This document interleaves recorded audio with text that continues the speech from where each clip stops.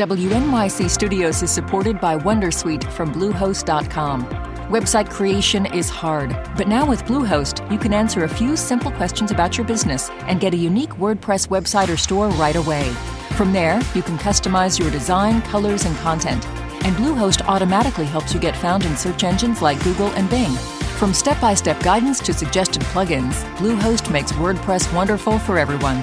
Go to bluehost.com/wondersuite. Hey, it's Latif from Radiolab. Our goal with each episode is to make you think, how did I live this long and not know that? Radiolab, adventures on the edge of what we think we know. Listen wherever you get podcasts.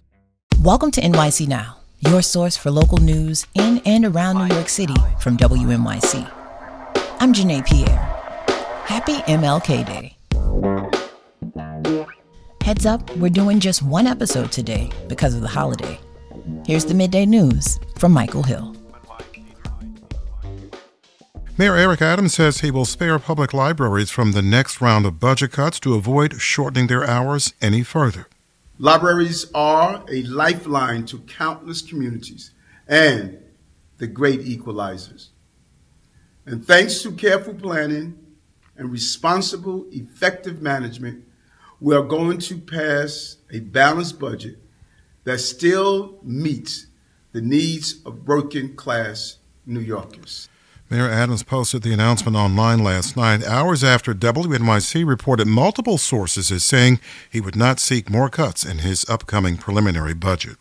City Hall is planning to impose curfews on 4 migrant respite centers starting tomorrow. Officials say that roughly 1,900 adult asylum seekers staying at the centers, including one in Brooklyn, Manhattan, and 2 in Queens, will need to be checked in nightly between 11 at night and 6 in the morning. Those who violate the curfew without being issued an exemption pass 3 times in a 30-day period may be removed from the center. New York City says it's installing speed governors on 50 public school buses to improve safety. The technology prevents a vehicle from accelerating past the speed limit. The city says the Intelligent Speed Assistance pilot program already has produced results with other government vehicles. Incidents where a driver had to slam on the brakes dropped by a third. 29 with possibly some snow showers in the area. Mostly cloudy today, low 30s for a high. Real feel closer to 20 to 25. And then tonight after midnight, snow is likely. 28 for a low, maybe 1 to 2 inches. Michael Hill, WNYC News. Up next, blood banks say there's a shortage in New York. That's after the break. What should I play? I haven't even tried this piano yet.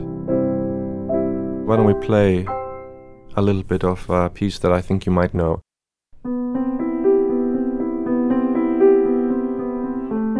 It's a new season of the Open Ears Project. I'm Terrence McKnight, here with stories from people who share the piece of classical music that guided them through some of the most important chapters in their lives. Listen now wherever you get podcasts.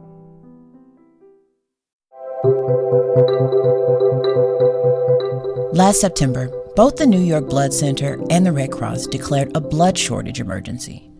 Although November saw the highest blood donations in New York since 2018, there remains a significant need for more donors. So what's different this time? For more, my colleague David Furst sat with Dr. Christopher Hillyer, the CEO and president of the New York Blood Center. Well, I think coming out of COVID has been very tricky, especially for the New York City region.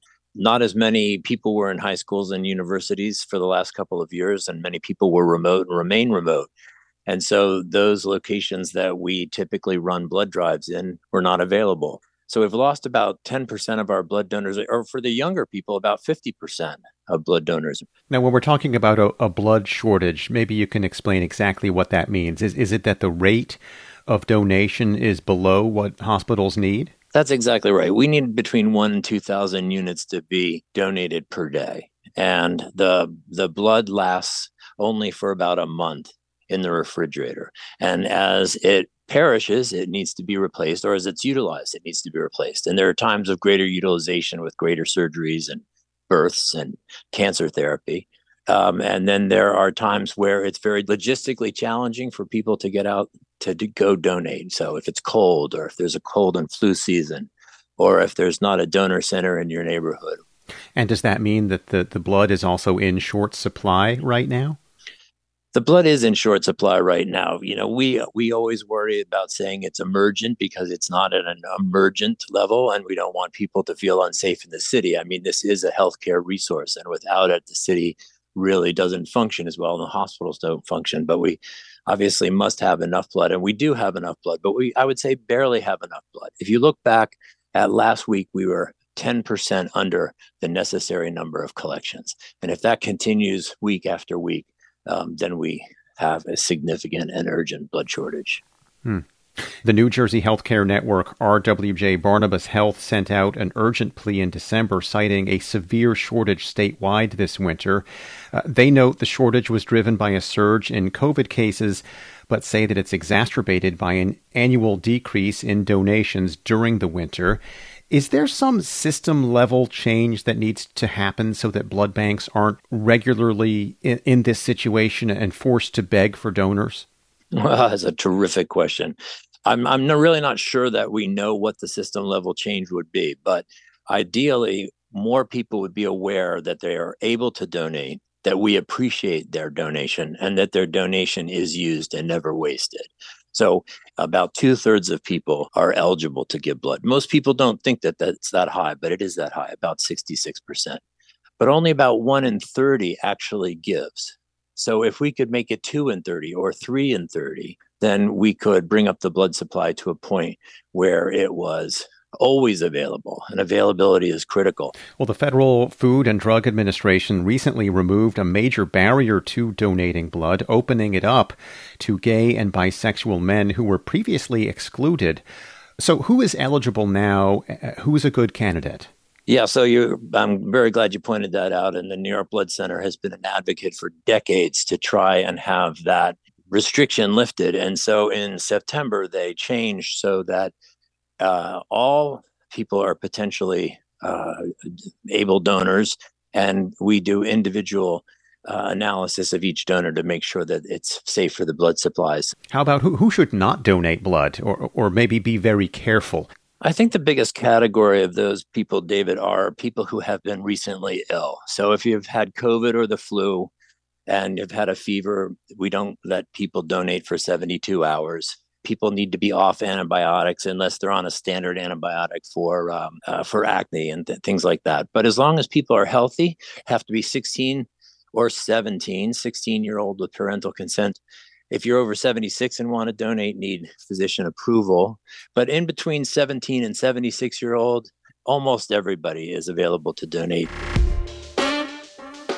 That's my colleague David Furst in conversation with Dr. Christopher Hillyer, CEO and president of the New York Blood Center. Thanks for listening to NYC Now from WNYC. Catch us every weekday, 3 times a day. I'm Janae Pierre. We'll be back tomorrow.